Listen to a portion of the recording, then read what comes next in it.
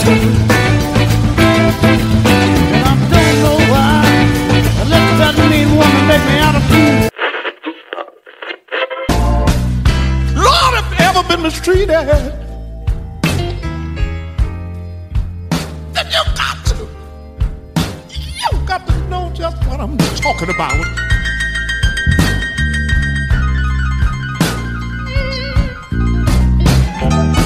Yes, have you ever? But I'm not going back again. We were right to jump that train. I'd do it again.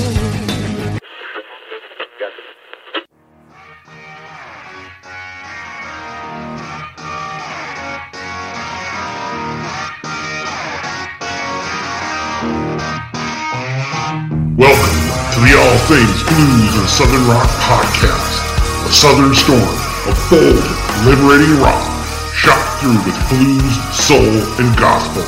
And now, your hosts for the show, Brian Jones and Jason Johannes. Welcome to another episode of the All Things Blues and Southern Rock podcast. With me always is Jason. What's going on, man? You know, I have gotten over the defeat of my Cincinnati Bengals in the Super Bowl. They were so close, and like the two times before it, losing the last couple minutes of the game. But they are an offensive line away from being like. If they had an average offensive line, they would have kicked their ass. No, absolutely. I agree. 100%. Yeah. They held them on defense. They played well. They played tough, but an average offensive line where you get a couple seconds, they would have crushed them. Oh, for sure. Yeah, absolutely. But I'm Cincinnati. I was hopeful that they'd win, and I'm used to the disappointment of a loss. Mm-hmm. We'll get them next year. Right. And thank you for cheering and being a fan. Oh, yeah, yeah. And send me condolences, too. That was nice. I got a lot of condolence messages.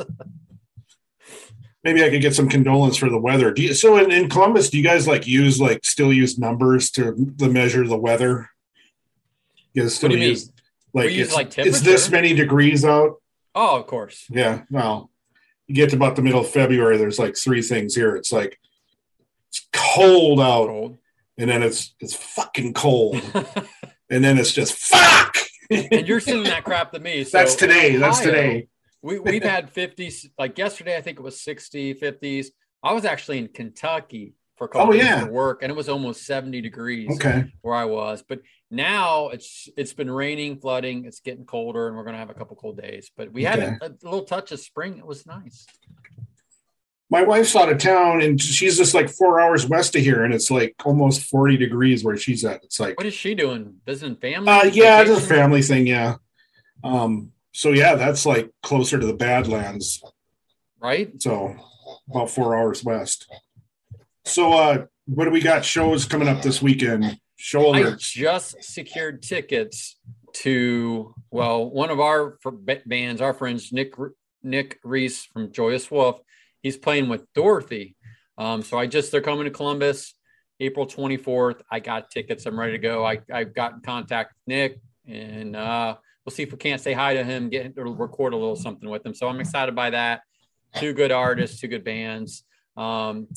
That's the newest thing I know. I'm still waiting for some more Cold States to come out. We've got the Deads are opening up for The Darkness on a tour that starts in March. Okay. They've got a date in early April in Detroit, which is closest to me, which I'm going to try to see if I can't get up to go. Have not gotten tickets yet. So we're starting to see more and more tours and things get announced, at least in the U.S. I've seen a lot of the people pull back some European stuff right now, but we're starting to really see some pretty good shows get announced in the area. Like, what have you seen? I'm just looking forward to the Bisty Myers show on March 10th. I did see something about like the big Motley Crue stadium tour thing is going to happen in the summer. Yep, I saw that. They rescheduled some dates and they're actually going to do it, which I'm to be honest a little bit surprised about. Like I love Motley Crue, but Vince Neil's been rough for a couple of years. I didn't know if he was going to be fit enough to do that, but it sounds like they think he is, so they're gonna move forward. Yeah, you'd hope so. I mean, it's easy to say as just regular people, but you think that dude's got enough money to have a personal trainer. He does too. You can't make the changes until you're ready, I guess. No, right. And listen, there's no shame in losing your fastball, right? Like, if you can't listen, David Lee Roth, like it happens. You get older, or you're not able to quite do the same things. I use that, sports euphemism, losing your fastball.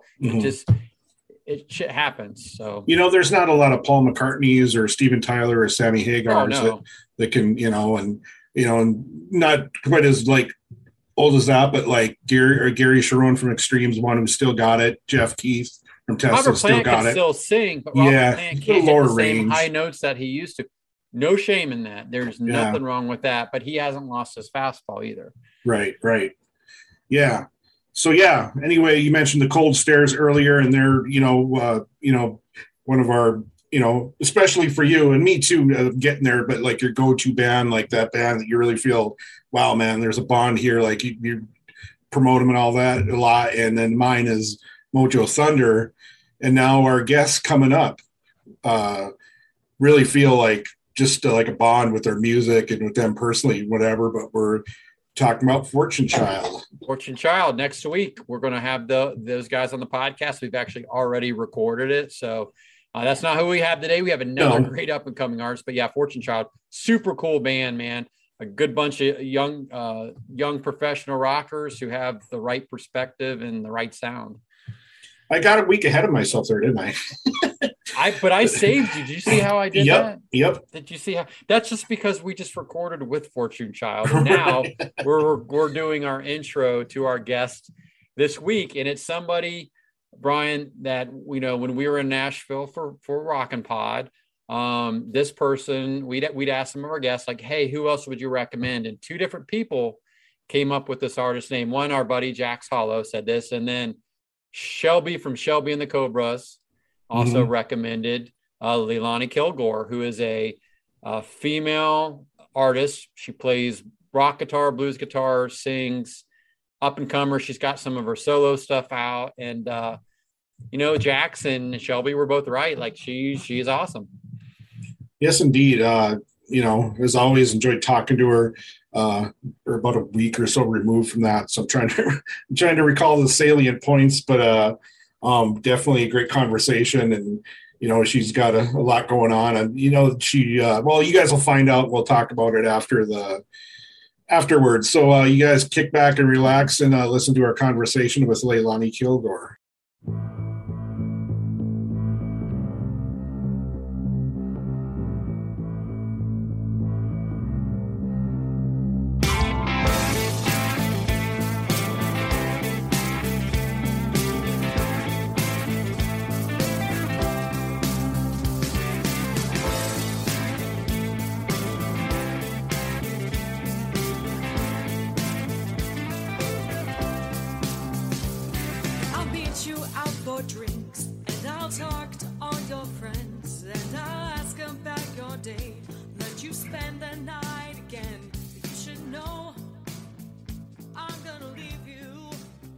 We're here at the guest segment of the podcast. I always throw this over to Jason to tell you guys who our guest is today.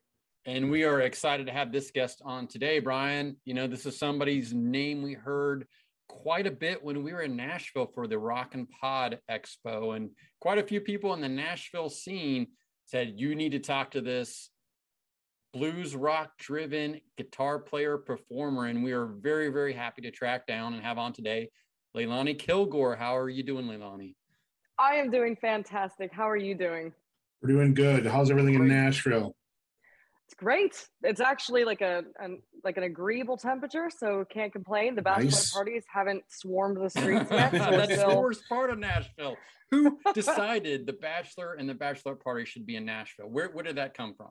I don't know, but the fact that it's now like coined Nash Vegas for marketing purposes is deeply concerning to me. I mean, it's all over. Pretty soon there's going to be slot machines up and down the street on Broadway. Yeah, exactly. But they're going to, they're all be country themed. So you do a lot, and we'll get to Brian's first question he always asks, but you're a performer on the Nashville. How does this affect you with all these bachelorette and bachelor parties that now show up? Well, I mean, so what I call my day job is I do Broadway shifts downtown regularly. That's Yeah. my steady income. And honestly, when they're in town, as long as they're they're polite and they're not abusive audience members, it's great because they're usually high energy. They tip.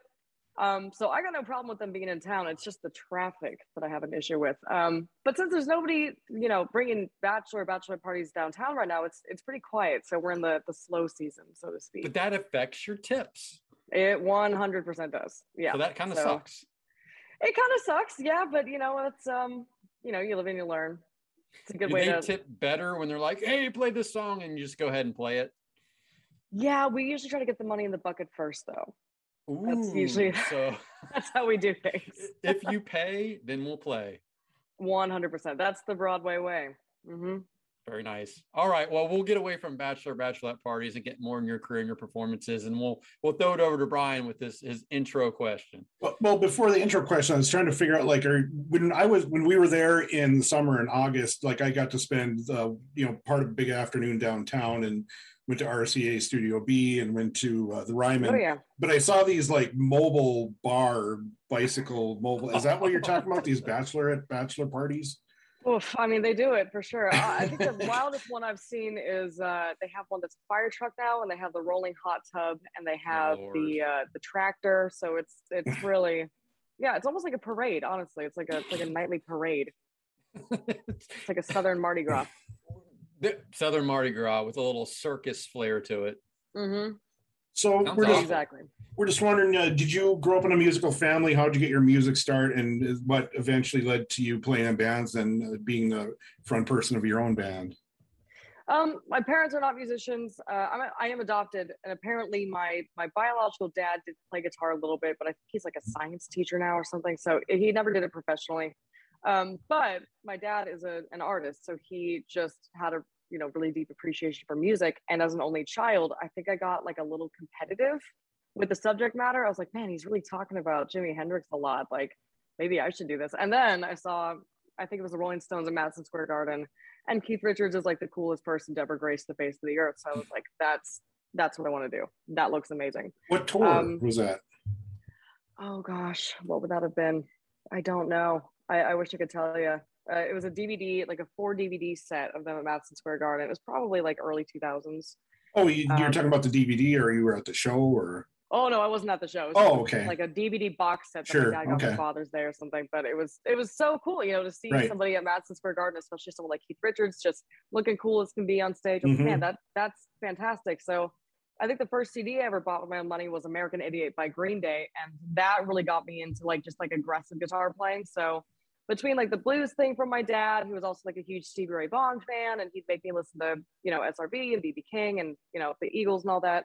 And then having like an affinity for punk at an early age, I was like, man, like playing guitar just seems like the way to go. Mm-hmm. So naturally I started with classical because that definitely ties into both of those things. But by the time I was 13, I got an electric guitar, and I was like, yeah, loud, aggressive, angsty stuff is like my thing. And yeah, and then I had no friends in high school, so I just kept rolling with it. It was a great way to spend my afternoons. No friends in high school. Come on. I was a practicer. Yeah, I had no friends in high school. I would go home and practice, and it was like 8 hours a day, on the weekends, and then as much as I could during the afternoons after school. And here we are. But it's like I can't do anything else because I'm not very good expressing myself verbally sometimes. So having an outlet like playing guitar to help emote things that I maybe don't know how to express otherwise is a huge cathartic experience for me. So I kind of need it at a psyche level. When did you know, like, you're going to front your own band? I've been fronting my own band for ages and ages and ages. I put my first band together when I was, I think, a freshman in high school. And I was like, okay, I like dragged some friends into it, and even like bought a bass to loan to my friend. And it was like, it was just something I just wanted to try. And I just became obsessed with it because I've always been a fan of, front people like David Bowie and just, every time I would hear a band, I just always was fascinated by the performances put on by the front person. That's where your focus goes. And it seemed like the most work. And I was like, that's cool. Like, that's what I want to do. Mm-hmm. I want to be somebody who has a team with them that helps them express whatever it is that's going on inside their head in a way that relates to the general population. I just thought it was the coolest thing. Where did you grow up? So I grew up mostly in Washington State. Okay. And then I was born in California, so we moved back there when I was 13. But between like the Washington State, just general, just, I don't know, moody atmosphere, and then moving to California. Post grunge movement. 100%. I mean, even the weather is post grunge. You know what I mean? So it's just like when you're canoeing to school in December, it's like you're nothing but angsty. Canoeing to school in December. Oh yeah, with the rain and everything, it was like nonstop. It's like 70. What it rains like 70% of the year, so you're just constantly packing like emergency life rafts into your school bag. Yeah. So, but what I never understood about you guys in the Pacific Northwest, and I've traveled a lot out there and do stuff for work, is why do you guys drink iced coffee in the wintertime? Like, why is that a freaking thing? I think it's a masochism thing. If you're living there in the first place, you might as well double down with it. You know what I mean? Because it is so cold, like damp cold that gets in your bones. I'm like, how can you guys be drinking cold coffee? I just want to pour hot coffee on my body. Yeah, exactly. Just bathe in hot coffee. I don't know. That's a really good question. I think we genuinely just like the misery of it all. So whatever we can do to help compound that, by all means. Iced coffee. Yeah, whatever you can do to not feel good, just keep doing it. Right, exactly. Well, that's where bands like Nirvana and Death Cab for Cutie come from. So, it makes sense. It does make sense. It does make sense indeed. And then you moved back down to California later on, you said? Yeah, the worst age too. I was 13 and I was such a little pain in the ass. I was a nightmare of a teenager. And so, moving away from my best friends and everything, it was like, because I wasn't great at making friends anyway. So the friends I had were very important to me. And then moving out of nowhere and going into middle school, it was like, I was not a happy kid. So that was just all the more reason to just, learn how to aggressively play power chords and get into the White Stripes and, whatever. So. Where in California? Yeah. Temecula. My parents actually still live out there. My mom's by Sacramento. Oh, no, I'm sorry, but south. It's San Diego area. Sorry. It's a little north of San Diego. Yeah. Both my parents are teachers, so they both moved down there to teach. Actually, my mom taught at my high school. I've been out there a few times. We've got my company has a facility out there, and I've been out there. It's beautiful. Oh, there you go. Yeah, it's not Riverside bad. County, Riverside County, California. Yep. Exactly. Yeah. Either you know it or you don't. Yeah. There's worse places, Brian, to be. There's worse places. Yeah, for sure. Was there worse places? Was there a scene there at all, or? There was weirdly enough, there was a little bit of a blues scene, just a little bit. And so that's where I first started playing, like learning how to improvise, because classical, it's the exact opposite. It's very clear cut. There's no such thing as improvising in classical, really. So I had a teacher who was like, maybe you should try checking out this Albert King record and playing along to it and figuring it out. And then my dad dragged me to some little smoky dive bar, which is perfect, with a bunch of like old guys who've been doing it for decades. And I got thrown up on stage and I sounded atrocious, but I kept going back for, I don't know, a couple of years and got better and better. So, but I just got like hooked on that adrenaline rush of being in a position where you're like, you don't have no idea what you're doing at that particular stage in your career. And just having to be on the spot and just make the most out of 12 bars or 24 bars. I was like, that's awesome. Like that's the drive that I'm looking for. So I just got hooked on that and then just built it from there. Right on. So a little bit of a scene. Long-winded answer for yes. When do you go out to Nashville? I went out to Nashville my senior year of high school to audition for Belmont. And I was only here for like 2 days, but I ended up in that 2 days buying like a 1988 gold top Les Paul with P90s, blowing all of the money I'd saved from gigs and going to BB King's Blues Club. And those two experiences for me were like, I have to be here. So I ended up going to Berkeley for 2 years because I got a better scholarship offer. Tuition is very expensive. So went there for 2 years. By the end of the second year, I was like, I just want to come back to Nashville. Like Boston's great. Boston's a cool experience.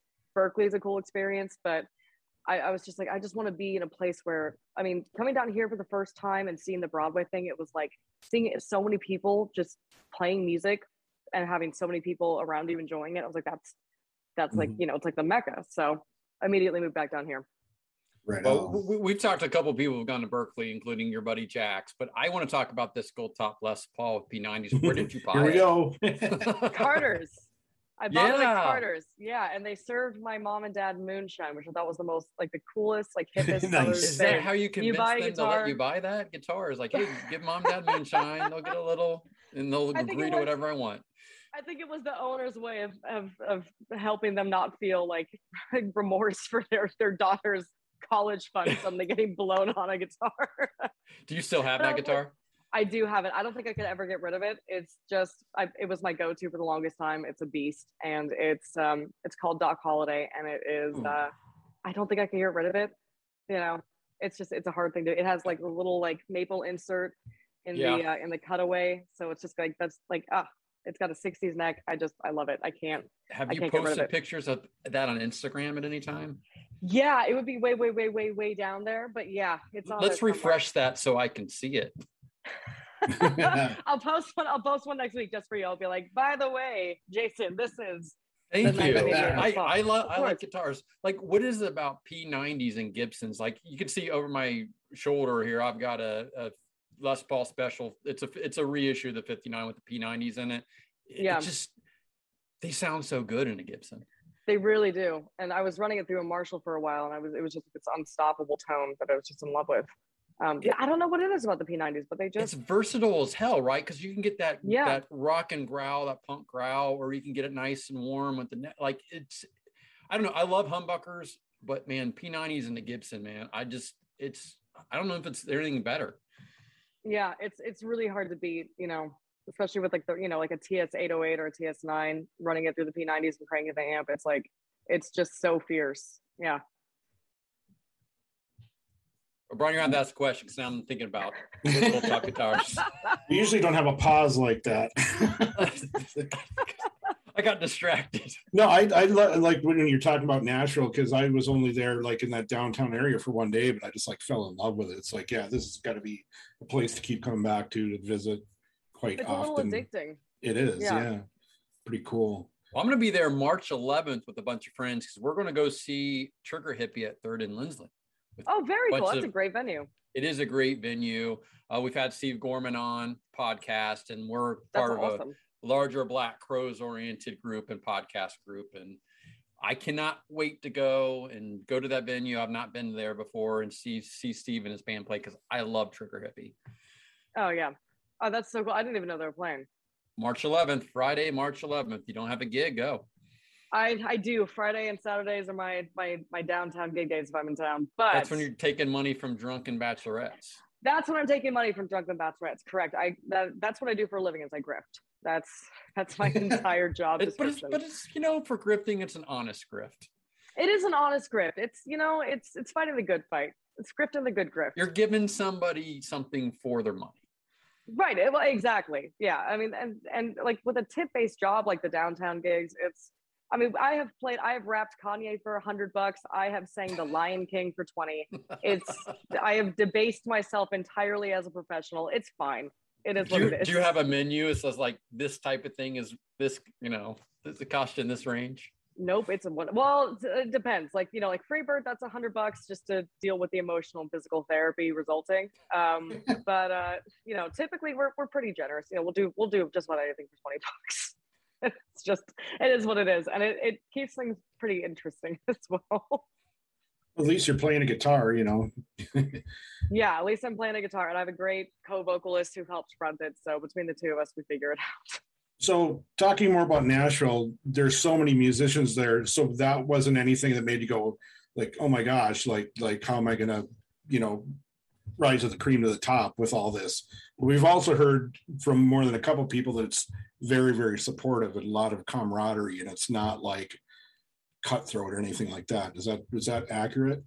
That's what sets Nashville apart in my eyes, because I've been to the San Diego scene, I've been to the LA scene, the Boston scene, the Washington scene. I mean, and everywhere that I've been, even Chicago as well sometimes. Nashville is the only place I've been where you have to be good at what you do. And if you're good at what you do, you'll be recognized for that. And that's how you'll get rehired. But also, if you need help, it is a community. It's not people that are going to turn around and talk about you behind your back. I mean, there is some of that, but people are people. It really, like, honestly, if you care about what you do and that's evident in your work and you're willing to put in the time to get to whatever it is you need to do to make your job worth whoever's hiring you, then yeah, you have a community around you. And that's one of the most incredible things that I've experienced here and because Berkeley, especially coming from Berkeley to here, Berkeley is the exact opposite. Berkeley is as cutthroat as it gets. So going from that to moving here where I didn't know anybody, I did not know a single person, didn't know what you had to do to be a Broadway musician, didn't know what you had to do to get into venues as an original artist. Having people that would just come up to you and talk to you and coach you through that and support you was a complete game changer. And so even though, Nashville is changing a lot and there's definitely some downsides of the influx of tourists and populations, on the musician side of things, it's still such a supportive thing that it's something that I'm grateful for. And I would never be able to take for granted, just because, the whole reason I'm talking to you guys is because somebody I met in the Nashville scene was supportive enough to mention my name. And so it's just like a karma cycle, really. If you're good to the people around you in the scene and, they're good to you, it just gets paid forward. It's really okay. I just remembered something. Shelby and the Cobras. Oh yeah, that's Shelby. The name, yeah. Not blah blah blah and the blah blahs. It was Shelby and the Cobras. That's so funny. Yeah, you're right. Those are cars. That is correct. Yeah, Shelby's fantastic. I don't know. It just randomly popped in my head when you were just talking just now. I'm like, oh shit! I remember the name of the Jax and Shelby both recommended you. So besides Jax and Shelby, you're very busy as a musician and doing the Broadway thing. Like, how much time do you get to go and check out somebody else? Oh God, very rarely. And besides those that we've just mentioned, is anyone else that pops to your head that we might not know of that might blow our socks off? There's so many incredible musicians here. Between the Broadway thing and then being on the road with my own band, it's like I don't get a lot of time to see people. But gosh, there's a guitar player in town. His name is Sam Hunter. I think he has some original stuff, but he is absolutely phenomenal. Also, Chris Faust is great.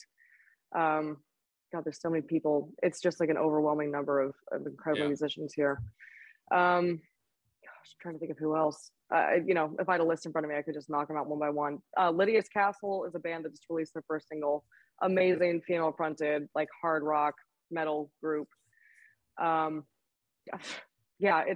It's an overwhelming number of people that I could tell you about. Guthrie Trapp obviously is a knockout. I could send you an itemized list later if you like. Well, I'll send you a spreadsheet. What is it like? Not pass the buck. What am I thinking? Pay it forward. There we go. Pay it forward. Yeah, exactly. The thing about me and Brian is we just don't say no to anybody. We're like, we'll talk to anybody. Like, you think somebody's cool, we'll talk to them. Yeah, we're wider genre than what our title is. What was the band you said? Lydia's Castle. Lydia's Castle. She's fantastic. Yeah, she and her husband just started this band and released their first single. I'm going to be in their music video on Saturday, and they are just, she's fierce. She's awesome. She's a total badass. She's a powerhouse female vocalist. She's great. Well, you said videos, and you are no stranger to videos because you actually have a couple of videos out. One just came out not too long ago. I'm going to leave you a couple ones like last year, like during the pandemic, which is XXX Moonshine. How do you get into these videos? Who brings this up? Like, is that a key part of getting yourself out in front of people as an artist these days? 100%. Everything that you can do as an original artist to promote yourself is really solely based on content. So when those first two singles were recorded, they were recorded, I think just before the pandemic. And the obvious next step just to get them out was film music videos, because you just have to have something that ideally, as an artist, as an up and coming artist, especially, ideally you want to have something that you're constantly promoting. So the two singles made sense. Follow-up music videos made sense. I'm going to be going in the studio next month to record 3 singles, which is fantastic because it's long overdue. And maybe putting videos to them, but it's important just to have something that people can visually, see and connect with on, literally any social media platform you can get your hands on. Does your manager help you with it? Hook you up with a production company? Because the videos look good. They're legitimate videos, like quality wise. Actually, it was just a friend of mine who I think I met through Jack's Hollow. His name is Austin Delamano, and he's just He's around my age, and he's a videographer in town. And I mean, he just did a video that debuted on CME. He, shot the awards. He's an incredible videographer. And so I done photo shoots with him, and I was like, man, I've seen some of your video work. I have this idea. I think you might be the right person to work with. And he's been my go-to call ever since for anything, whether it's live footage, music video, photo shoots. He's just a phenomenal person to work with. And you jumped on the trend of floating couches in music videos as well. I didn't know it was a trend. I didn't even know it was a trend. I just thought it'd be really fun to throw a couch in a lake. And all of a sudden I find out that it's just like this big thing that people are doing. I'm like, man, here I was thinking I was going to be like innovative or something, but no, people are floating couches left and right. You're right. Well, at least you're in, you're not on the tail end of that trend. You're right in the middle of it. Good. I'm glad to hear that. And then you did something also interesting too, or whoever you worked with on your Triple X Moonshine video one, you had like an outtakes reel on that thing to show like kind of the making of that. Was pretty, it's like really great. It's on YouTube. It's 1.5, 2 minutes long. We actually have one for I'm Gonna Leave You as well. I think we just kind of forgot about it. But that'll get out at some point. But yeah, I mean, we just had so much fun filming Triple X Moonshine, especially because the guy who was playing the male lead, we didn't know each other at all. We had never met. Well, you get to make out with him and blow smoke in his mouth. That's gross. Right. Yeah. Well, we met on Tinder because I needed somebody immediately. And I was like, the best way to find an attractive person the night before the shoot, because the original actor had a forget casting agencies, like, Tinder. And it worked out great. But like Johnny is a goofball. And so like we just had a great time shooting. So we're like, we have all this great like outtake footage. We should just throw it out there and just for the heck of it, just to see what happens. And so I'm glad you enjoyed tequila in your eyes or something too. Like usually are you using prop stuff in these videos? Oh, we were shooting tequila every take, and we probably did about 8 takes of that scene as well. And then in the hotel scenes, we killed an entire bottle and a bottle of Prosecco and half the absinthe. And my dress got torn and things got broken. Yeah, it was almost more rock and roll in the things that we didn't actually end up using. It wasn't stuff that we used. That sounds like a music video like when Brian and I grew up in the 80s with people who were actually doing that on music videos. You don't hear too much of that these days.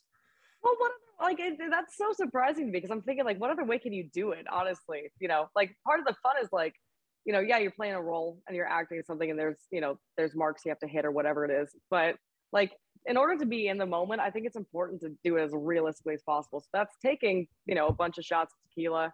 I think we were alternating between tequila and water.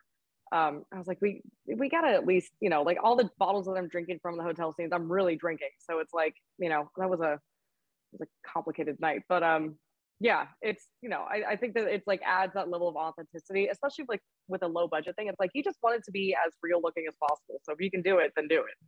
Oh, great points. And I laughed my butt off because I watched it a couple of times. I just couldn't believe how funny it was. And for those of you listening, go to Leilani's YouTube page, follow her, subscribe. It's on there along with her other videos. It's definitely worth checking out. But I thought it was pretty cool that you made some of these videos. They look great and had some of that outtake reel stuff because I think personality sells a lot. And that's one of the things that Brian and I like to do with the podcast is we give artists a chance to their personality comes through. I mean, other people talk about songwriting and structure of an album. So if we just, want to talk to the artists and give them a chance to be themselves. I think that's great. I think a lot of people are relying on things like podcast interviews and whatnot to be able to feel a connection to an artist. Mm-hmm. So an opportunity to get to know their personality is fantastic. It's great that you guys do that. So what is your songwriting process? I mean, is that something where it's like, I'm going to sit down and write a song? Is it just come out of the blue? Is there, are you driving around all of a sudden you get to hum something into your phone or? Yeah, well, it's a lot. It's a hot mess is what it is. Cause I'm very ADD. I am super attention deficit. And I cold turkey quit my medication a couple of years ago because I thought that was a good idea. So typically what happens is like, I will have those moments driving down the street where I'm like, oh, here's a cool melody and I'll tape it, but then I'll forget about it. I'll forget that it ever existed. I'll probably, everything that I've done in the past couple of months, I'll probably listen to it again in like 2 years and be like, oh yeah, that was actually a decent idea. Typically what happens with my songwriting is I will get lucky and I'll have that bolt of creativity and that turns out to something great. Like I'm going to Leave You got written in like 20 minutes. But sometimes like Triple X Moonshine, I actually wrote years ago. And it was a completely different song. And then I can't remember what happened. Either somebody, like the friend that produced it, asked to track that one, or I started playing it a lot live and I just got sick of hearing the same thing over and over. I was like, I'm just going to mess with it and change it. nowadays, now that like writing is really the thing that I'm primarily focusing on, because we have to add new material to the set list and everything, and we don't want to play the same 45-minute show every time. I will sit down and I'll try to come up with just an idea at least. And as a guitar player, as I'm sure you understand, Jason, I have the bad habit of getting stuck on riffs, and I think that it has to have a great riff, and it does, and that's important. But also, I know that this is something that Jax talks about a lot, is if the song is great on its own without the band around you, then you have a great song. And it needs to be something that you can do by yourself and do comfortably and still have it, translate just as well. So if I'm writing, especially if I have a deadline, that's usually great inspiration. I'll just think of an idea, something that, I feel actually really is an important memory or experience or emotion that I can really dig deep in. And I'll just think of ways to verbally express that with the lyrics, but have the music accompanying it carry that same motif. So it's kind of a hodgepodge process, to be honest with you. Like, I'll start with a couple lines or like a chord progression, and then just kind of try to fit it all into this one thing. And if I'm really lucky, it'll just kind of flow. But sometimes it takes a couple drafts, so you never know. I thought you know said some something. People have like a. Oh, go ahead. Sorry. No, you go ahead. I know that some people have, like, especially in Nashville, there's actually like, people that professionally write for like Universal, they actually will go into work with formulas that they have to meet, certain key words or like, whatever. And I think that's really inorganic. So I try to avoid doing that. But some people have a whole process, and that's what works for them. They'll have a formula. So it just depends. Well, I thought you said something really key, and like particularly from the Jack side, is getting stuck on a riff, but then also knowing that if the song is good when you're by yourself, it's a good song. Without others, a lot of people start writing songs, and I do this a lot too. It's just with an acoustic guitar, right? Not because it takes away from the riffs. It gives you a little more focus on structure. Is that something you do? Do you work a lot with like an acoustic guitar? Or you just mainly grab the electric and go for it? I should. I don't. Okay. I usually run, the Les Paul or the Telly or whatever through like the drive channel, and I'll just, I'll come up with a riff, or then, the chord progression or whatever. I should use an acoustic guitar. I think that would make a lot more sense. And I've actually been thinking about it a lot recently, especially with these studio dates coming up for pre-production purposes. I'm like, stripping it down with just, a guitar, or even honestly, just like an unplugged electric is fine. Sure. But I do have a bad habit of getting into like that, overdriven sound. And I'm like, that's what it is all of a sudden. Like, some of the songs I do live, I don't think I could do on my own, just because they're just not written that way. You were talking earlier about the stuff your parents made you listen to, or your dad made you listen to, but since then, like, who are guitar players that are a huge influence for you, and specifically like blues players as well? Man, so many, honestly. One of my favorites has always been Gary Moore. Good call.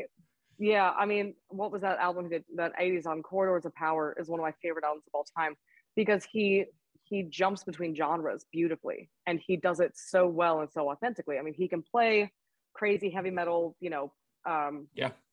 riffs to, Midnight Blues, you know what I mean? So I love Gary Moore just for his versatility. He's very Jimmy Page-ish, where like you're spot on, where he can do all these different genres really well.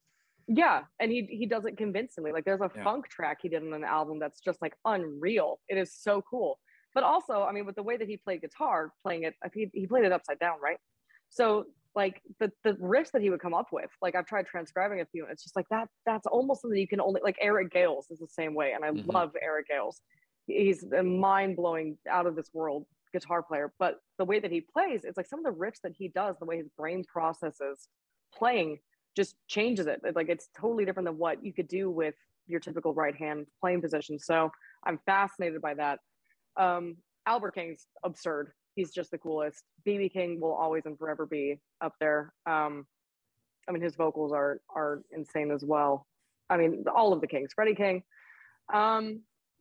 Joe Bonamassa is the guy that got me. I had a bit of a personal mental breakdown around 14, and I was struggling with like undiagnosed depression. And at the time, I thought self-harm was the way to deal with it, because I was young and didn't have anybody to talk to, and was not listening to the right influences. So I cut through my left tendon, and I didn't know if I was going to play guitar again. And in your that was arm? a hard thing. Yeah. Oh my God. 18 stitches. Oof. And I was in jazz band at the time. And so I just remember going into jazz band after I got released from the hospital and having to tell my teacher, like, I can't play for an indefinite amount of time. And because of this thing that I did to myself, which was this horrible, shameful feeling. And just sitting there day after day, I was like, I didn't know if I could play guitar again. I started thinking about, okay, what other career options do I have? And then I saw Joe play at a festival a year later, and he hadn't even started singing, and I was just in tears because, you know, he's one of those guys who also has such a way of emoting things through tone and feel. And I was like, you know what, fuck this. Like, I'm going to figure this out. I'm going to fix whatever's going on with my hand. And this is what I want to do for the rest of my life. And I'm not going to take no for an answer. So he was a huge influence for sure. And you've got a little bit of a Bonamassa stock, because Bonamassa plays blues, but he's definitely got that rock influence. And you're like a rock guitarist with a blues influence. Yeah, I've got too much internal anger to just do the typical 1-4-5 stuff.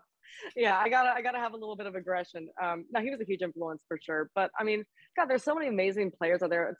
I mean, Buddy Guy is. Well, you've shared the stage with Buddy Guy. I've seen the videos on YouTube multiple times, and he will always and forever be just this bigger than life character for me, because I mean, even at 80, I think he just turned 84, 85, even at 80, 85, that man owns a crowd like nobody I've ever seen in my life. And he's, you know, his dexterity isn't there anymore, you know, but he doesn't give a shit. Like he's up there whacking a Strat, you know, with the volume rolled up to 10, the amp set to annihilate, the bass basically ripped off of the knob, you know, like it's just, he doesn't care.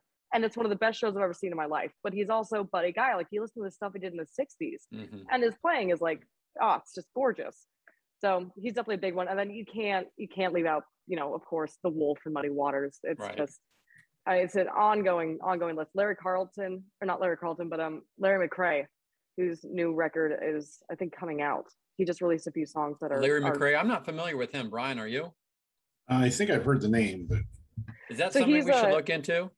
Definitely. He was a Detroit blues player, and his career kind of vanished for a while because of just some professional conflicts of interest or something. And so he just got picked up by actually Joe and Josh Smith, and they just did a new album for him. And it's his revival to his career, but also, I mean, the man has like the most incredible stories, and like he just released, I think it's 2 songs they put out. He's truly like the most authentic blues sound. You know what I mean? Oh, and Joanne Shaw Taylor, of course, is amazing. Great. I'm gonna She's awesome.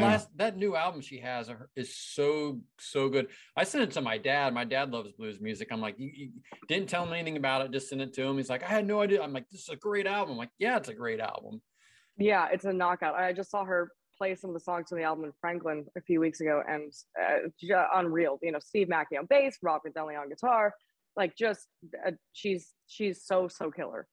We're going to try to get her on here. I've been working it, but no luck so far. But it's so have I. I've tried to reach out to her, and every once in a while I get somebody like Charlie Starr who sends an Instagram message. Want to do a podcast? Out of the blue. That's fantastic. Although it took more tracking down, and Brian actually ended up bagging them, but it was fun. I was like, holy crap, Charlie Starr. That's amazing. Yeah, y'all want to do a podcast? Legend. What am I going to say? No. Right.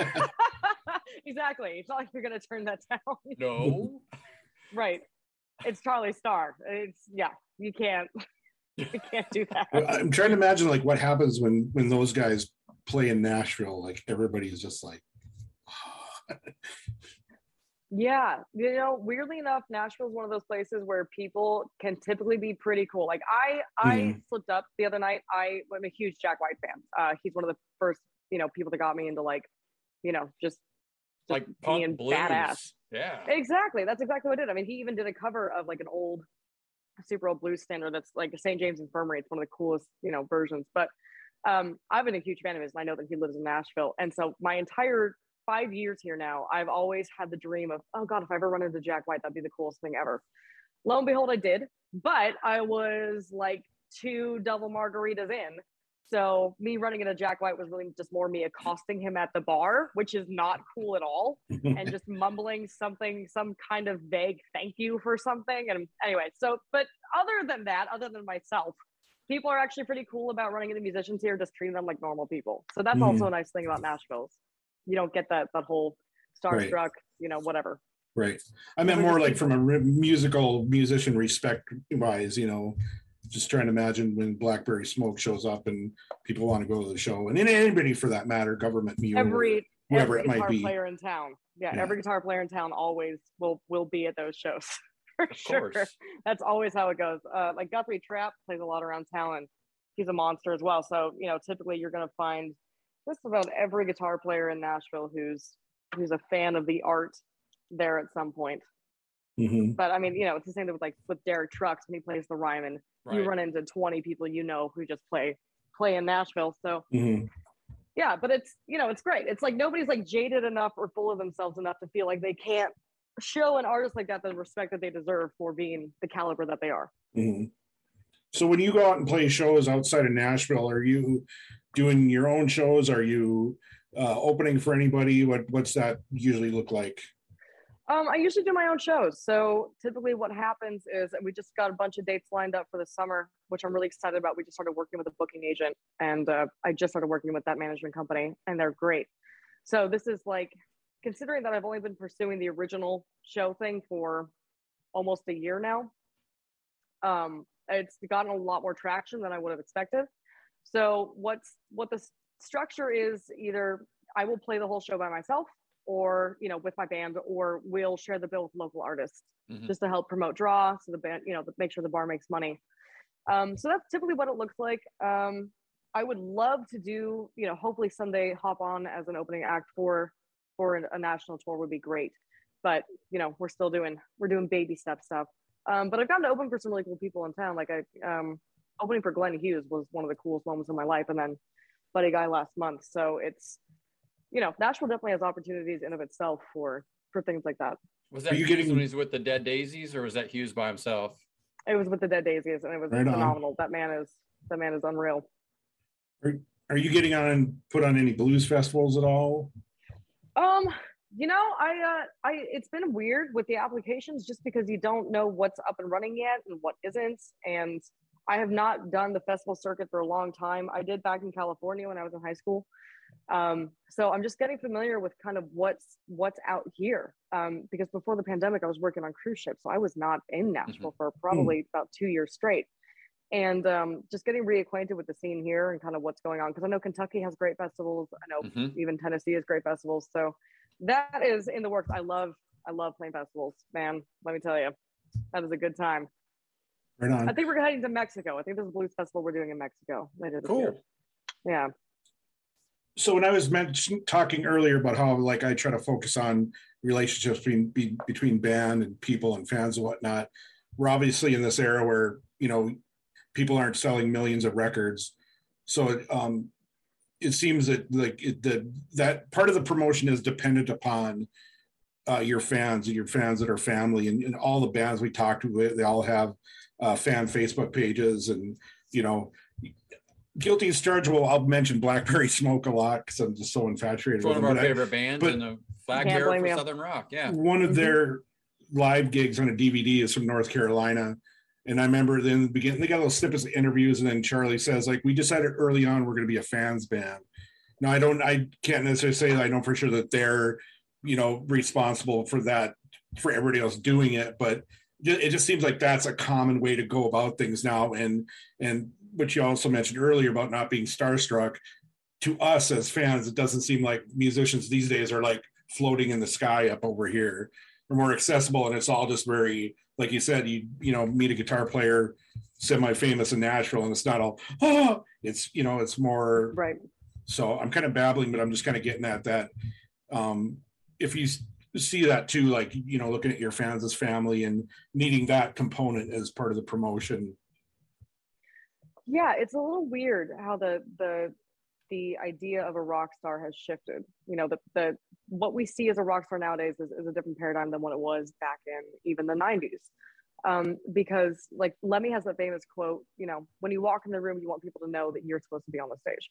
And I 100% believe in that personally. I do think that when you are playing a show, you should dress better than the audience. That's an old, you know, what's the word I'm thinking of? Blues motto. Basically, like a lot of the old blues guys, that's why they would wear suits on stage.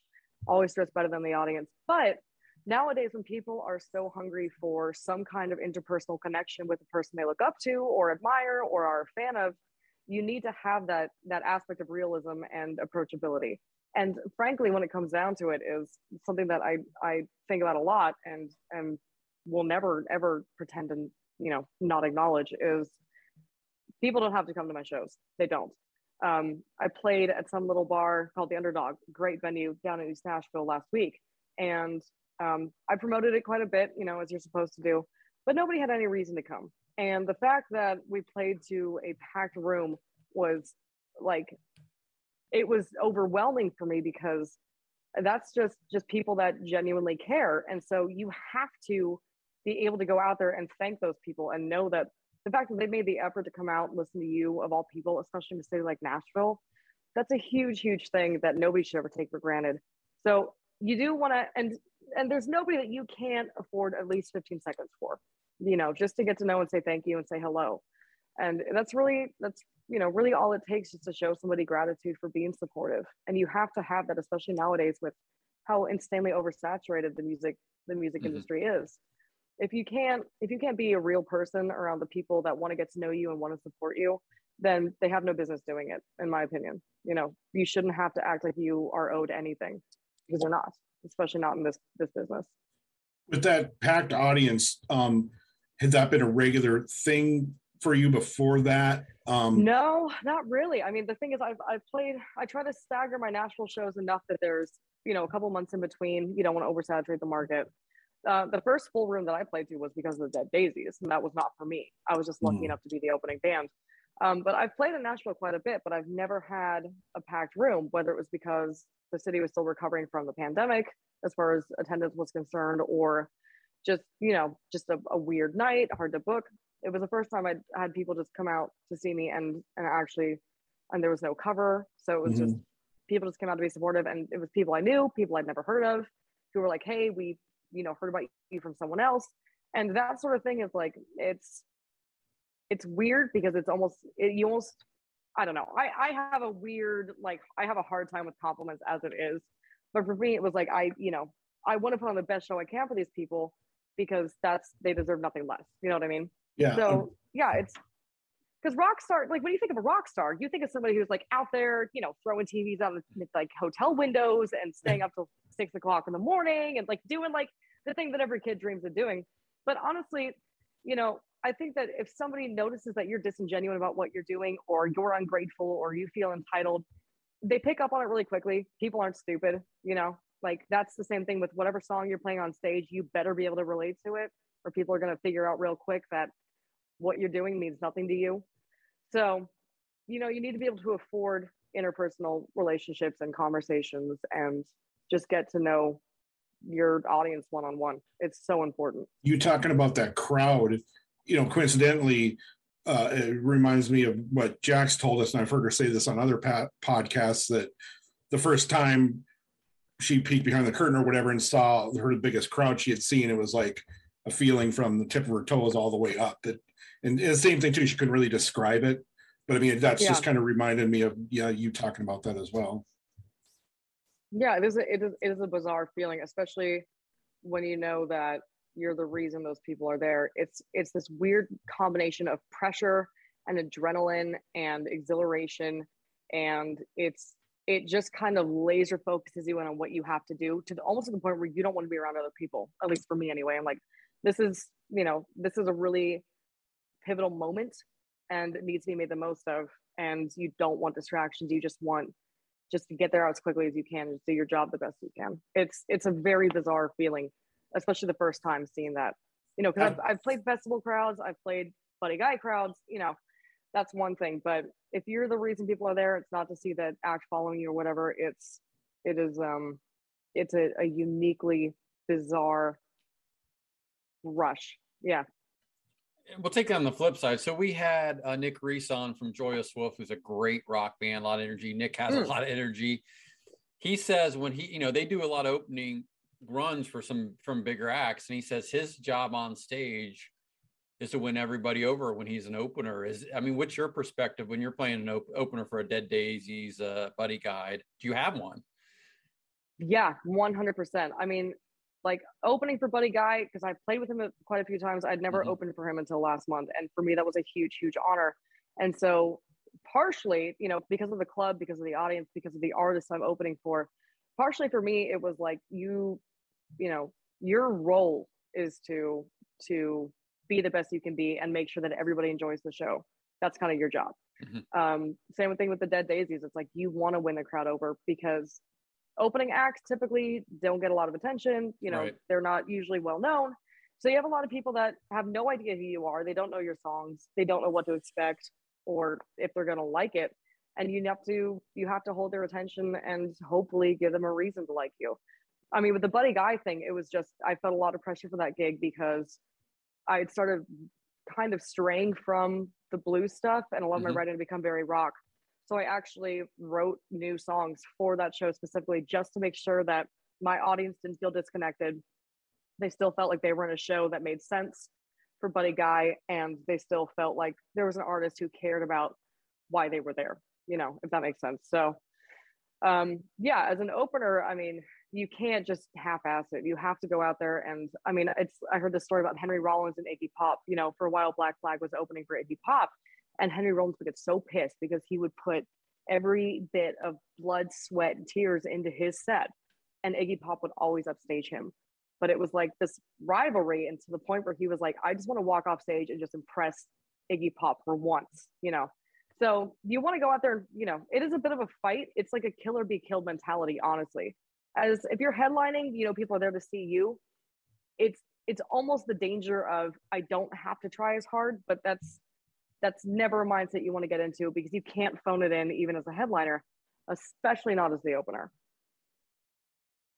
So sorry, Brian, how does one impress an Iggy Pop? I mean, this is a guy who cuts himself and rolls around in raw meat. So like, what do you have to do? I wish I could remember. Henry Rollins did a whole interview about it. I think it was like some festival in Iceland or something. And I can't remember what Henry Rollins did, but I know by the end of it, he said he was damn near passed out or dead or something. And Iggy Pop, I think, just like walked by him backstage and just like nodded or something. And Henry Rollins was like, I did it. I finally did it after 6 months of eating raw egg and hitting the gym for 3 hours a day. I finally did it. I don't know. What's the show or what's after the show like for you? Because you had mentioned earlier, for whatever moment, not wanting to be around people. Like, is there an adrenaline that you need to come down from? Is there a moment that you need to just kind of chill, or is it hard to describe? Yeah, honestly, the thing is, I always prioritize going out and talking to people as quickly as I can, because I don't want anybody to feel like they go unnoticed or that their attendance was not appreciated, especially if it's friends of mine. And I also just like meeting new people. But I do have to have a little bit of solitude because we're all our own worst critic. And I will, if something happens on stage that I'm not happy with, I will ruminate in that for hours.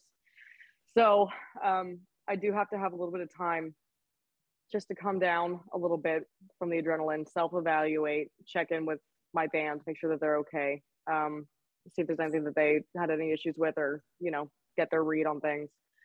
And just kind of get ready to go be a different version of, not like a different version of myself, but start exercising a different side of myself. I'm typically pretty introverted. And being on stage and being, an artist, you have to be extroverted. You have to be able to relate to an audience. So that takes a lot of energy if you're naturally introverted, and you have to do that on stage.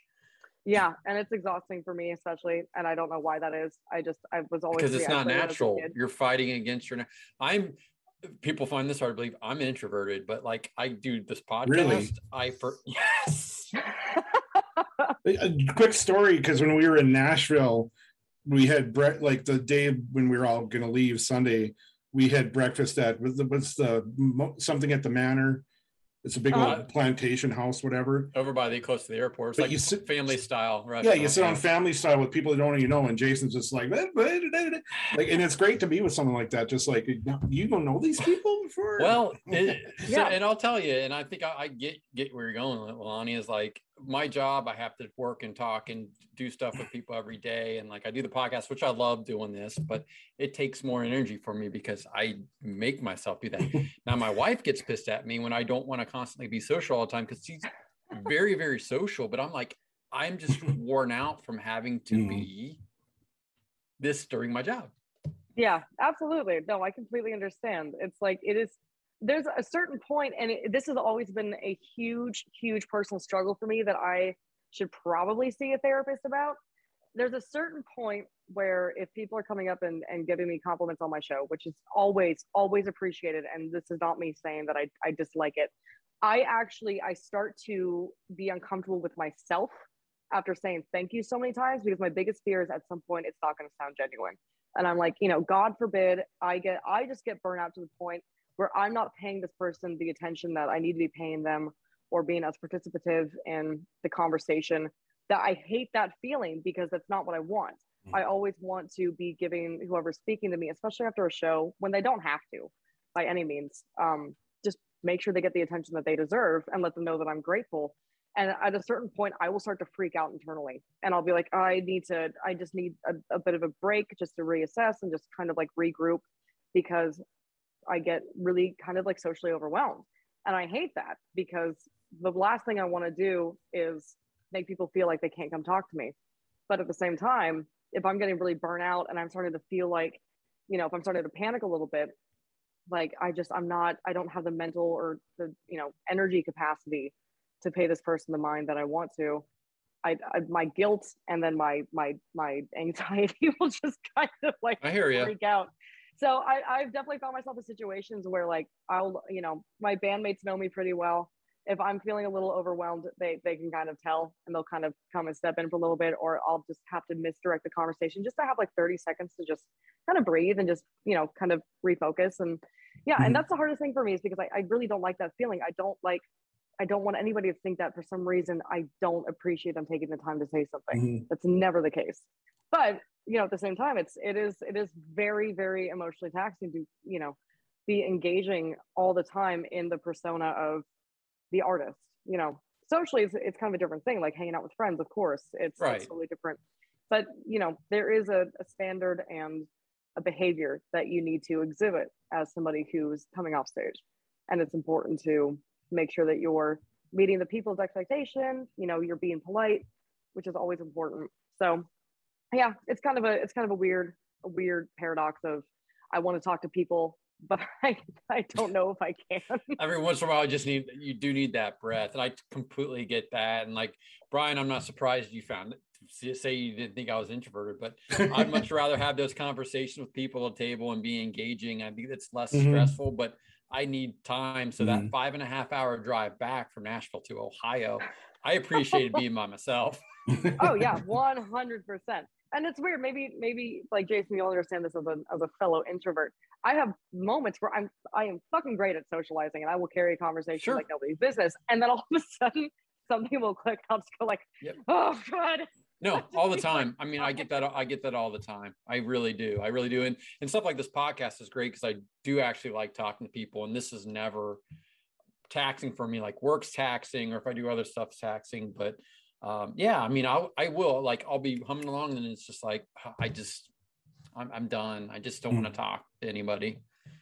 Yeah, exactly. See, I thought I was just crazy. I'm really glad to hear I'm not the only Maybe I'm crazy with you. It's very possible. Is it socially bipolar a thing? Can that be socially bipolar? That's a great term.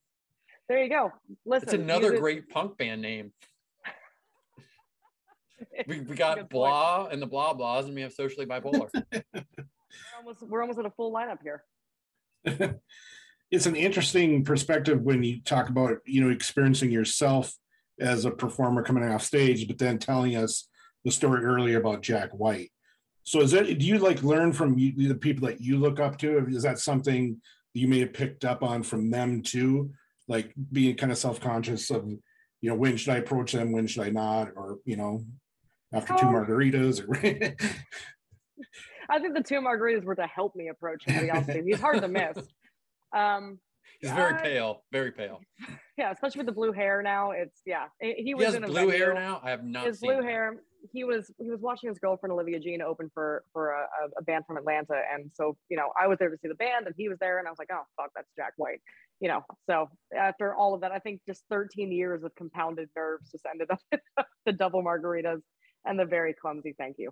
I think the more I'm around people that I look up to, and the more I realize, because really, like, what I want when I'm talking to somebody, like, when I met Earl Slick, I'm a huge David Bowie fan, and I met Earl Slick not too long after Bowie had passed, and I was going to be on stage with Earl, and I was like, oh my God, this is one of the coolest things that's ever happened to me, but I just want to talk to this person and make sure that they're okay. And I realized the way to do that is not be like, hey, can we take a selfie? Hey, blah, blah, blah. You just need to be a real person. And I appreciate that talking to people as well. Is I do have people that see me strictly as the artist role, and that's great. And I love that. But, I like having a real conversation with people. I think it makes the whole human experience a little more genuine. I'm not much of a small talk person. I like to just kind of get to the point. So yeah, I think it's a little bit of both. Is like, you just want to make the other person feel comfortable. If you are a fan, you don't want to freak them out. You don't want to make them feel out of place or singled out. It's just important to just treat people like people, I think. And well, if they think you're a jerk, they're not going to buy your stuff and go to your show either. It's like self-marketing. Yeah, I mean, you got to be able to sell yourself as well, Yeah. 100%.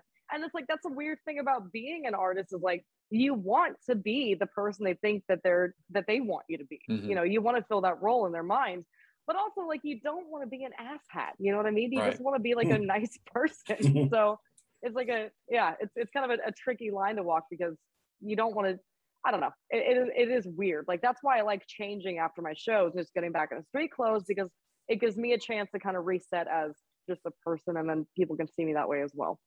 I got to ask you about all your ink. Is that over a long period of years? Is it less of a, and is it a wolf under your right forearm? Right here? No, you're right. Oh, yes. Their left arm. Yeah. No, on your other arm.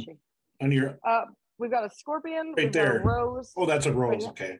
Yeah, it's a rose. It's just should put lotion on. Well, no, it's a couple of years. And when I was doing contracts, especially, I mean, I went to 28 countries in 1 year, which is insane. Mm-hmm. But wow. I was like, man, I want to get a tattoo in every country I can. So a lot of these are like, that's from Dublin, that's Amsterdam. I have one on my leg from Rome. You got a switchblade tattoo in Amsterdam? Yes. Interesting. I mean, the Dutch people, my wife's Dutch. Her dad is from Holland. They don't, I mean, I've not seen any of them carry switchblades. That's true. I could have probably gone for a windmill. That would have made a lot more sense. Or a tulip. Windmill, pot brownie, tulip. I should have just gotten a grav bong, really. Wooden shoes. My parents would have been stoked. My parents would have loved that. I don't know why I got the switchblade. I think I went into I like traditional, and I went into just like an old traditional flash, place. And I'm just impressed somebody in the Netherlands knew how to draw or tattoo on a switchblade. They did a great job. Most of it's been rubbed off from guitars at this point. But yeah, I mean, that's like right on the body. Yeah, you're rubbing that. Yeah. Yeah, that was great for the healing process. Man, love that. So you had to have gotten one once you got to Nashville, right? Yeah, no? I've actually got quite a few in Nashville. I got a lot in Nashville. Is that Grim Reaper? It is. Yeah, I've got a Grim Reaper there. I've got a whole ship on the back of my arm, and then I've got the coffin over here, and yeah. So it's that on your elbow, that spider web, that had to hurt, right? It wasn't great. No, I think honestly though, the most there's like no skin, there's no fat, there's nothing on your elbow. It's bone. You got to really suffer through it. You just gotta. You kind of go into like a state of like reality suspension and just pretend you're holding it's not your arm like that. That's just for that long. Washington State drinking cold coffee in the middle of winter, Yeah, I probably had one with me at the time. Honestly, I think the most painful place getting tattooed over my scar tissue wasn't great, but the moon I have here under the fleshy part of the pad of my hand, that's no good, because not only do you have your wrist bone there, you have a ton of nerves on the side of your hand. So that was like I was pissed. was not happy. And that was one session. So that was the whole thing. And I really do need lotion, but yeah. So I don't know. I think tattoos are like, it's the same vein as being on stage. It's like that adrenaline rush. You know what I mean? Right on. Jason, is it that time of the show? Oh, we're getting close to lightning round time. But before we get to that, Leilani, I want to talk a little bit of gear talk with you. Let's do it. Bring it on. So you seem to receive a couple new guitars. You've got a nice Gibson 335. How did you get that? Tell me about that guitar. It's actually an Epiphone. How do I Is it is it the new one? Because I know the new Epiphone 335 is really, really good. They changed the headstock. I think the electronics and pickups are all new.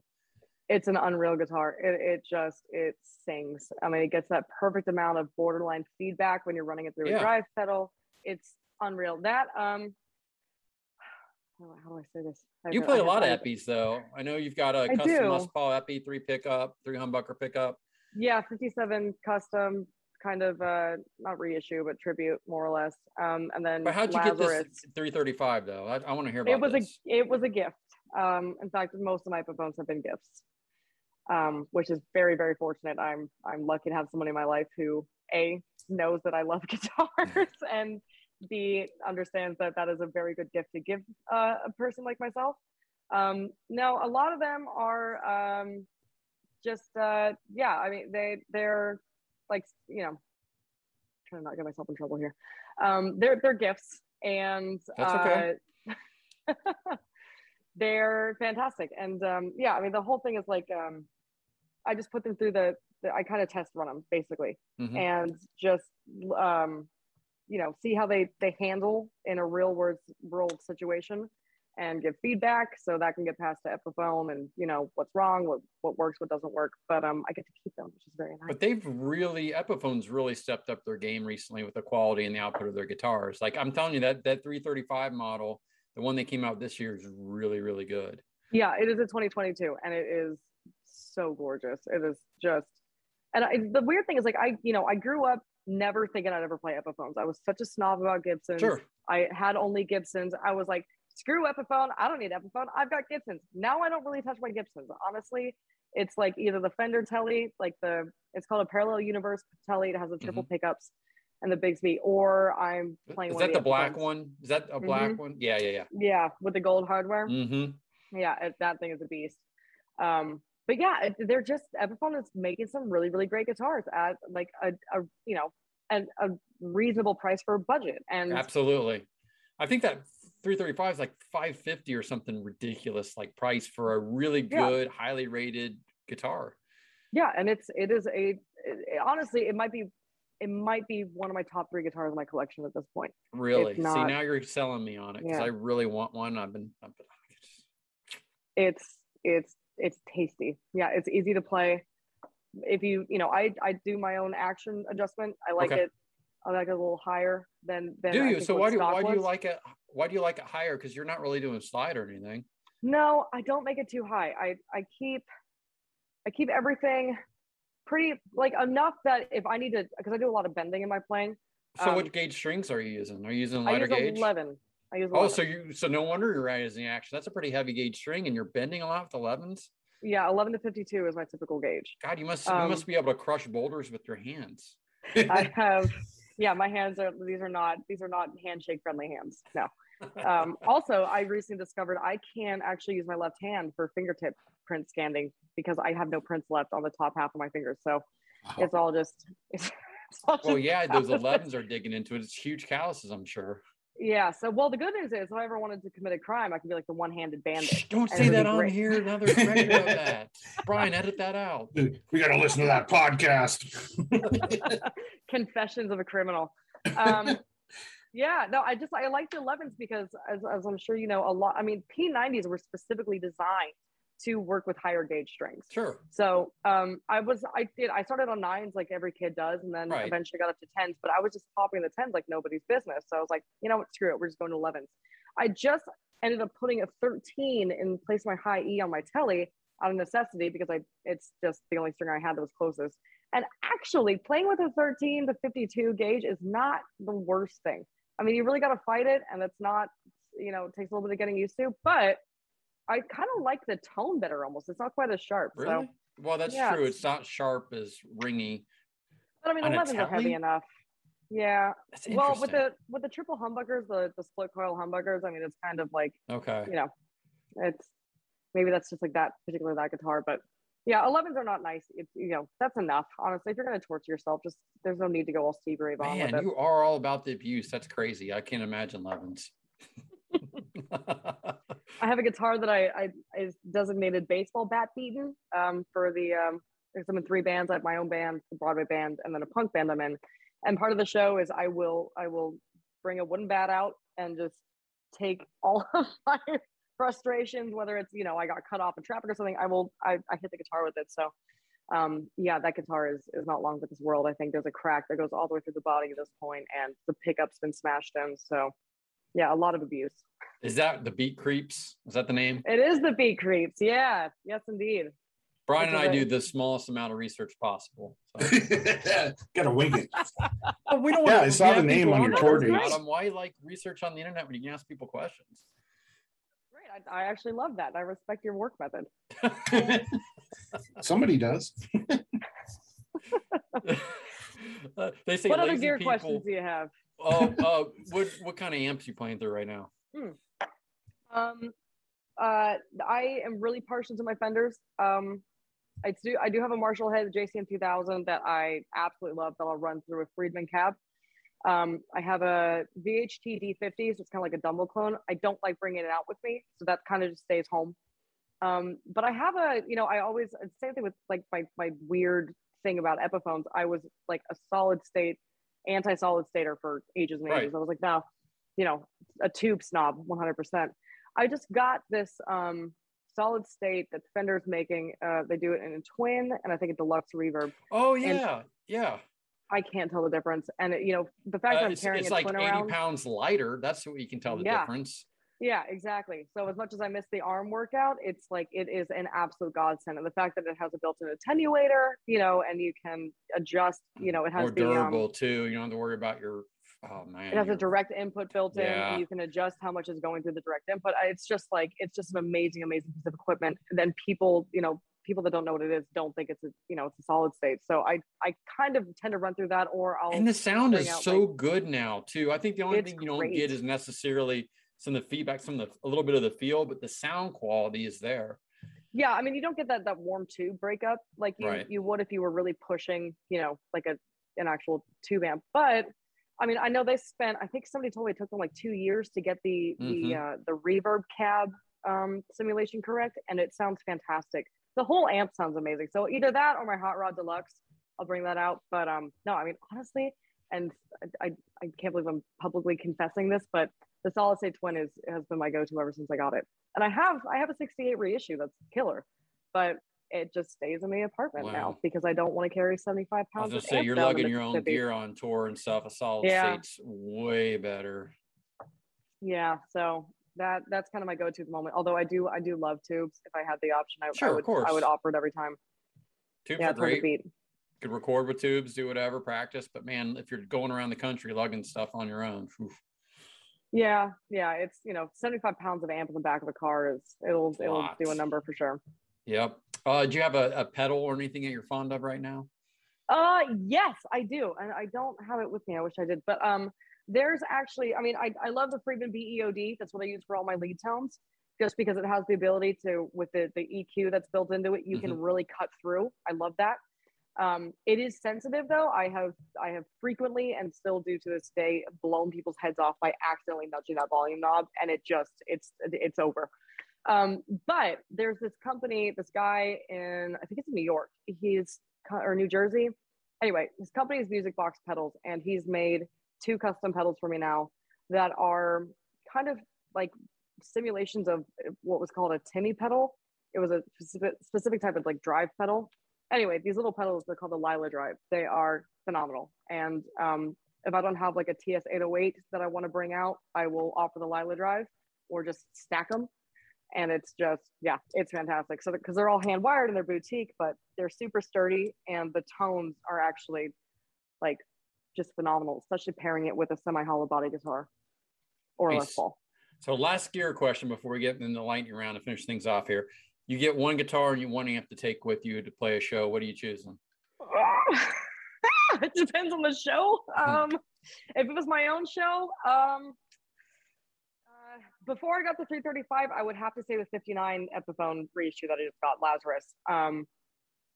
Yeah, I think, well, either that or the 57 custom Epiphone with the triple pickups. Although I have a bad habit of breaking tone knobs off, and they're both, I mean, at least I know the Epiphone triple pickup is missing a tone knob. Breaking the tone knob off or just the cap? Like the cap. I don't know what it is with tone knob caps. For some reason, I literally opened the case of the 335, and within 2 days that thing was off. So I don't know what my issue is with them, what I have against that subconsciously. But either one of the Epiphone Les Pauls, the 335 and amp, I would have to go with the solid state twin just for the conveniency of it all.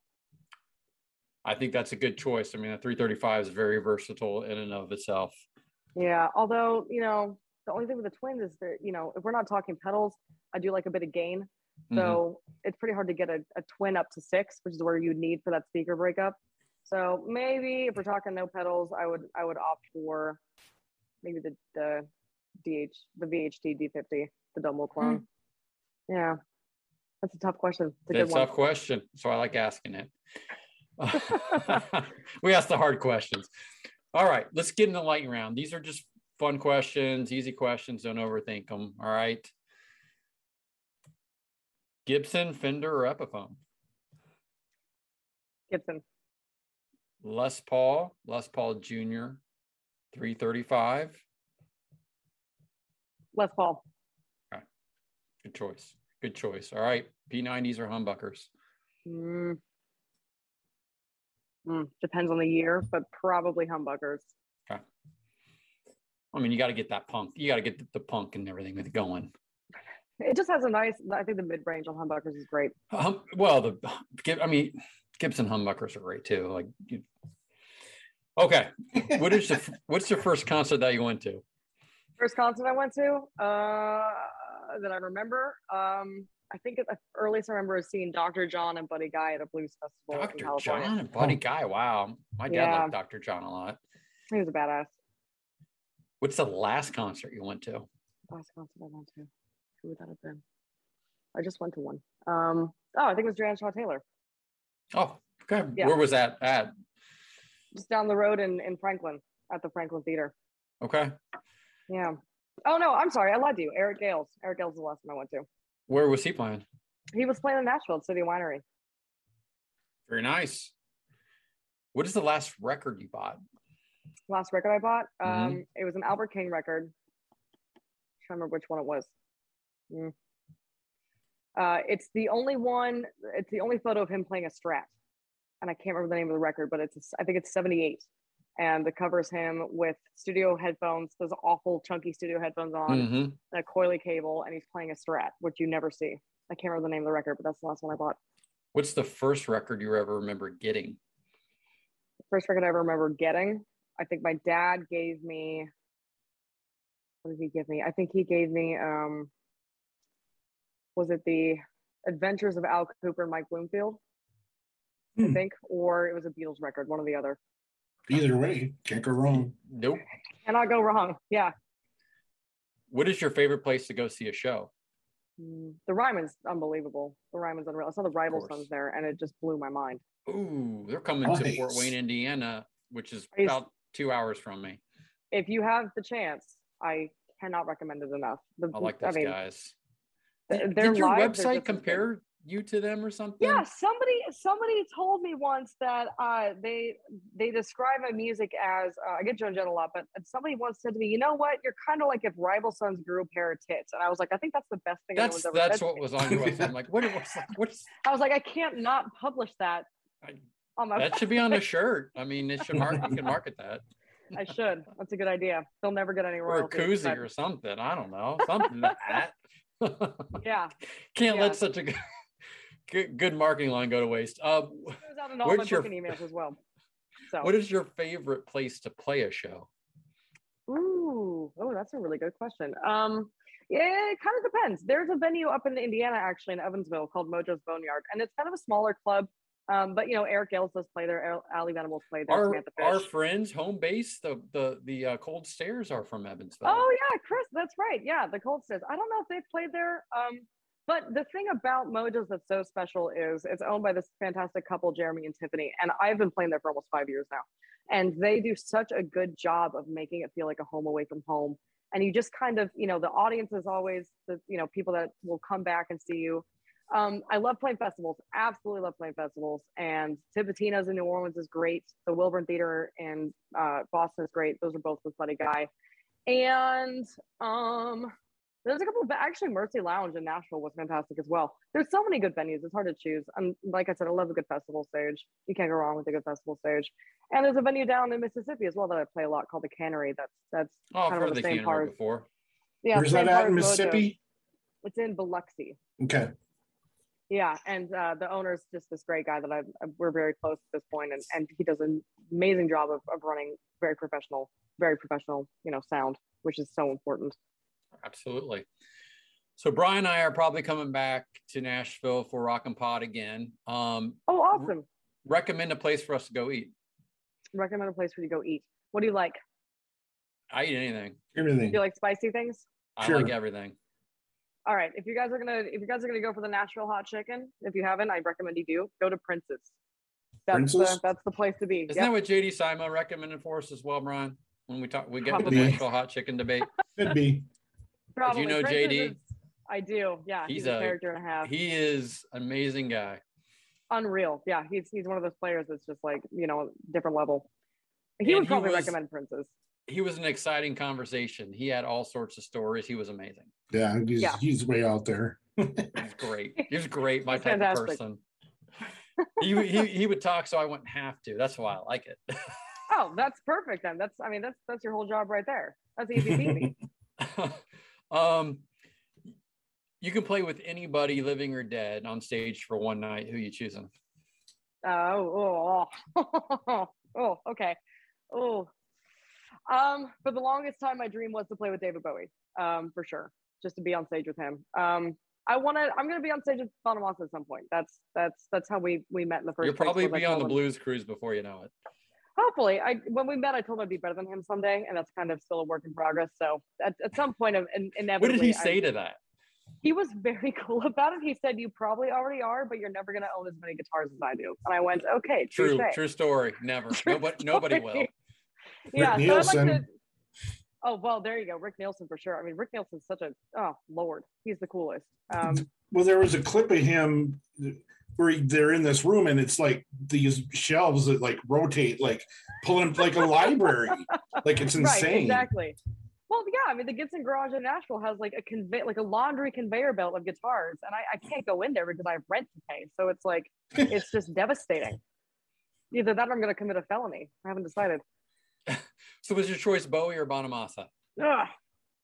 But then there's also people like, Albert King was so freaking good. Ooh, I would have to say overall probably Bowie. He just seems like a very lovely person. Or did. Is there any particular song you'd want to make sure that you played? Oh, anything that Stevie Ray did with him. China Girl, Modern Love, Let's Dance. All the good stuff. Okay. Would you want to sing as well? Or you just want to play guitar? Oh yeah, I'd do backing vocals with Bowie. Yeah. Absolutely. Yeah. Do you ever cover Bowie songs? No, I don't like to cover Bowie songs because I feel like I can never do them justice. I've already been on stage with Buddy Guy and I've been on stage with Earl Slick, and like those are some of the people that meant the most to me. So I really I can't say too much as far as people I want to be on stage with because I've been so lucky at this point in my life that I'm just grateful for what's already happened. But that is a great question. I mean, there's so many people I'd love to play with just to experience it. I always like to hear people come up with that, right? Because you get kind of carte blanche to. My dogs like the story as well too. Brian, it's been like 15 podcasts since one of our dogs barked, and the record is broken now. She was over here earlier. You shouldn't make any noise though. Actually, Gary Moore would be probably very exciting to play with, I'm sure. I mean, that's the thing is like playing with other guitar players that you look up to is always a dream come true. Bowie was just a great front person and songwriter, but like other guitar players, Gary Moore would be, that would be awesome. Also, rest in peace. Absolutely. I think it was just his birthday last week or something. I saw a lot of posts. So he would have been however old he would have been. Still young enough to go out there and play, though, unfortunately. Right. Yeah. That's crazy. All right. Recommend a streaming series for us. A streaming series. Woof. I'm a freak. I like true crime a lot. Dateline is one of my favorite shows. Keith Morrison's amazing. There was this special on BBC, so we have like AMC Plus, and it was about this serial killer in the 80s in London, whose name I cannot remember. I think it was, but I know David Tennant played him. Okay. David Tennant's in everything. He's good. That's true. He's in everything. Dennis Nilsson. He played Dennis Nilsson of this series. I think it was just called Dennis or whatever. But it's just a little short series. But his portrayal of what a psychopathic serial killer is chilling. So I recommend that. There is a new series on Netflix, and Will Arnett's doing it. It's like a crime Murderville? series. Yes. Do you know what I'm talking about? I do know what you're talking about. So Brian, here's the setup. This is wonderful. There's a guest star each episode.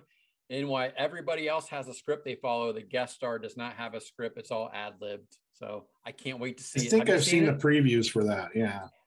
I've seen a couple episodes. It's great. I'm a big fan of Conan. So the fact that Conan was the first guest, I was like, oh man, I gotta check it out. What a great original idea. Yeah, that's a good one. I like that. It's kind of almost like the film an improv skit, basically. Right. There's been a lot of improv shows. This is like everybody else except for you. I know what they're saying and doing. You got to play like Sharon Stone's a guest, I know, and like a bunch of other people. Who's the football player? Deshaun Wilson or something? Deshaun Watson. Yeah, I think. Deshaun Watson. Watson. The guy used to be the running back for the Seattle Seahawks. Used to go into beast mode. I know who you're talking about. I can't remember the name off the top of my head. I think he's the best guest on there I've seen so far. He's not an actor, so that'd be interesting to see how he. Marshawn Lynch, are you talking about? Marshawn Lynch. Yes. There you go. Beast mode. It was going to be like Shelby and the Cobras. It was just going to pop into my head 30 minutes later when we were done with the podcast, and I'd shoot Marshawn Lynch. No, Marshawn Lynch. Yeah, that's great. You should definitely check it out. Will do. Give us a guilty pleasure artist or song. Ooh. Guilty pleasure artist would have to be. Who do I listen to that I feel guilty about? I listen to a lot of things I feel guilty about. This could be another different podcast one day. We just talk through psychological issues. Introverts acting as extroverts, bipolar. So what was it? What did you call that? Bipolar? Like socially bipolar? That is a great term. God, I love that. Yeah. Listen, man, use it at your will, by all means. Now that would be a great shirt to wear somewhere. Socially bipolar. It would be a great shirt to wear. That's a nice little free advertisement thing. Like, hey, just a heads up. This is what you're dealing with. I'm either on or off, and just be ready. Guilty pleasure artist. It used to be G-Eazy for a long time. I was like, what am I doing listening to a rapper? I listen to some pop sometimes. Actually, I got really into the Kid Laroi, who's not a guy, his lyrics are the same for every song. He's always drinking. He's always fucked up over a girl. He's always suicidal. It's the same plot 2,700 times. But for some reason, I got really into it for a hot second. I also listened to Russian Catholic death metal, which nobody likes. Russian Catholic death metal? I like Norwegian death metal. Russian Orthodox, like the Catholic chanting. Wow. Yeah, but it's like heavy black metal. I love that. I don't know. I feel guilty about it because nobody else likes it. So it's just me enjoying myself. It's definitely its own niche. It's very niche. Yeah. So I think that's the best I've got for you. I have a couple of other things I listen to. Now that's pretty good. I think we'll take the Russian Orthodox death metal for the win. Yeah, it's a good one. I wish I could tell you the name, but it's in Russian, so I can't. Brian and I have done 82, 83. I think you might be 83 episodes, and that's the first time Orthodox Russian Catholic death metal's come up. I will send you a link. It's fantastic. Do it. I'll definitely check it out. I'm not putting it down. It's just never heard anybody say that before.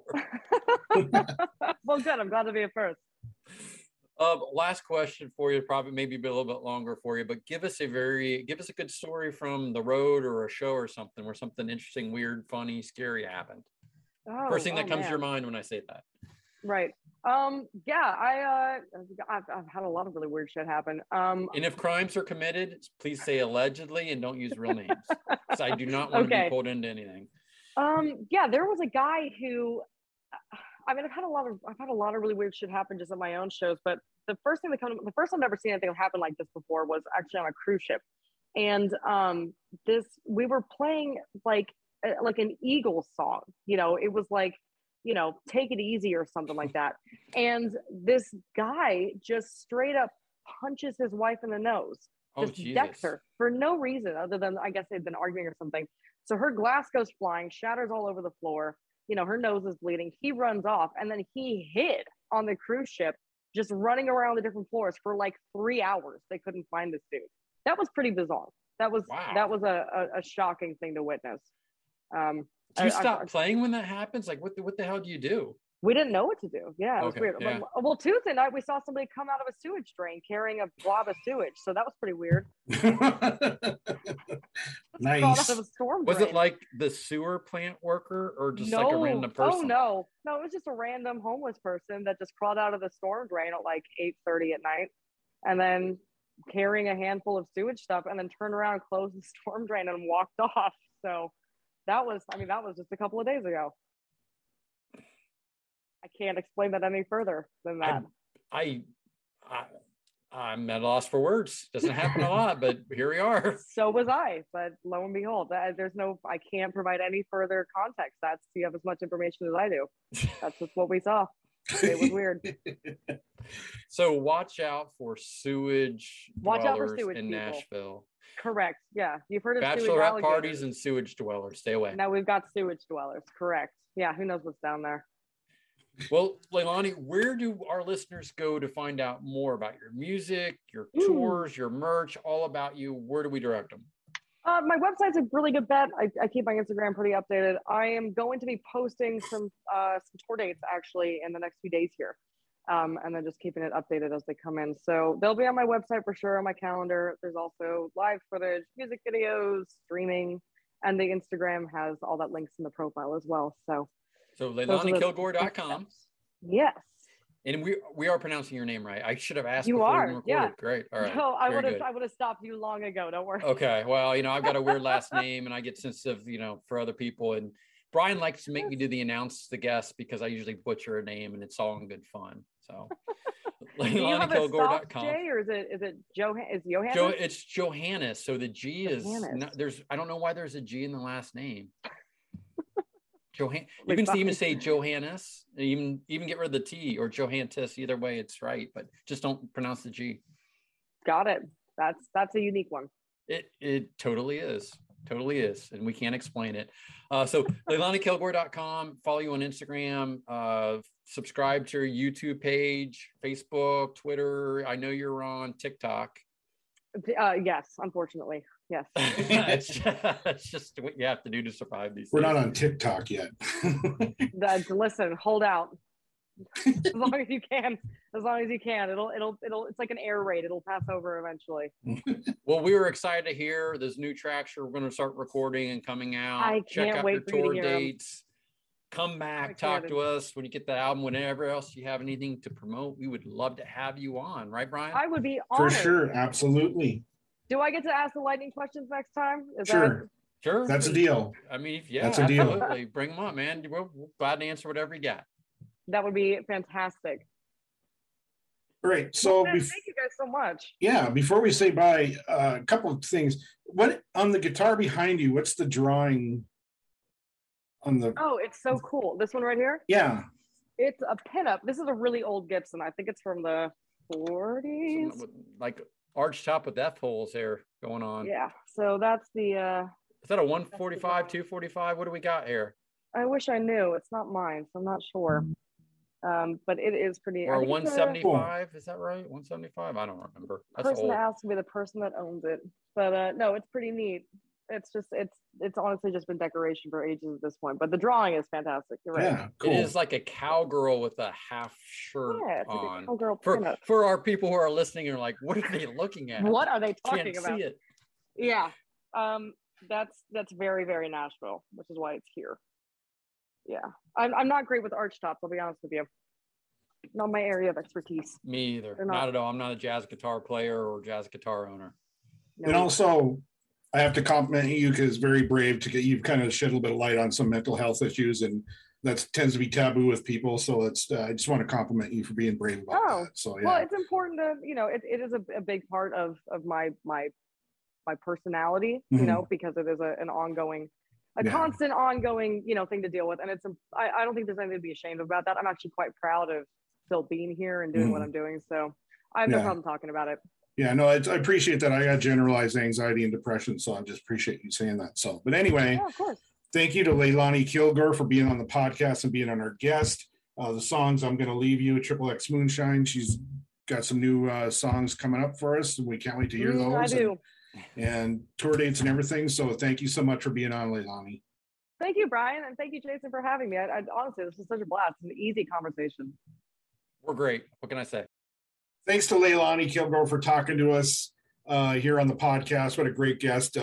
And I was about to tell you at the beginning, and you got to say, one of the most impressive things is she's got to share the stage with Buddy Guy. Buddy Guy. Yeah, she's played at Buddy Guy's place in Chicago and likes her, and she's shared the stage with him a couple times. So she's got some chops, man. If he's going to have you come up and play a little bit, you got chops, and she definitely has them. She's playing some of the bigger places or more well-known places in Nashville. So that's feather in her cap, playing some of the same places as Jax. So that's so awesome for her. And just, she was just great to talk to, great conversation. A lot of energy, a lot of enthusiasm, good story. We talked a lot of stuff. Hey, we coined the phrase socially bipolar, which I'm stealing and trademarking for myself because that is me. But no, really, I mean, I was a really good, easy conversation with her, and we sort of learned how she got her start out there on the West Coast and Washington, California, made her way to Boston to study the Berklee School of Music, who Jax also studied at, and found her way to Nashville, and she's doing her own material. She's playing with the punk band, The Creeps, and she's just all over the place. Yeah, and I really liked what she said about Nashville, that it was cool to be in Boston and everything, but just Nashville it's just the place. The music scene, and she's got a lot of respect out there, and she is a good player. That she is. So having said that, we're gonna let y'all go. So always remember, Southern rock is reverent, blues is blood. We'll see you next time.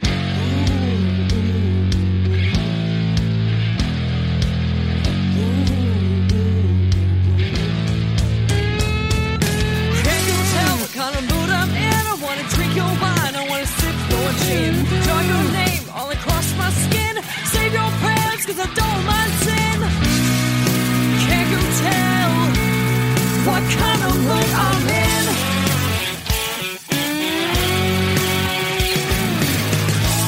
I wanna drink your wine, I wanna sip your gin.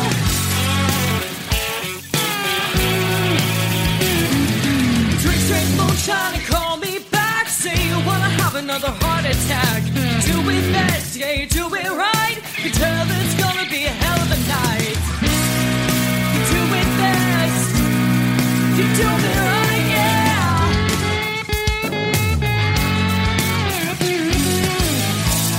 I can tell it's gonna be a damn good night.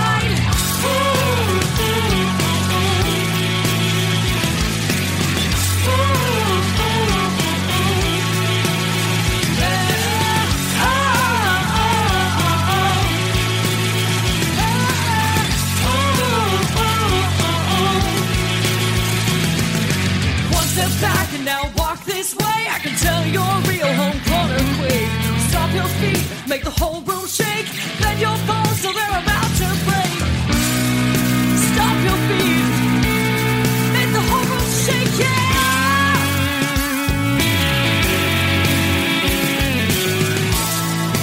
Bend your bones till they're about to break.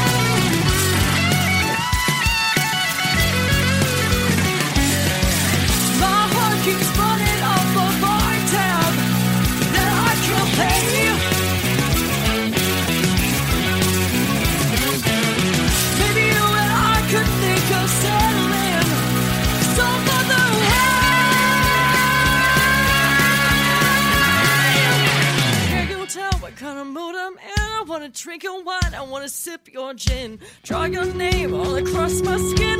Save your prayers, cause I don't mind sin. Can't you tell what kind of moon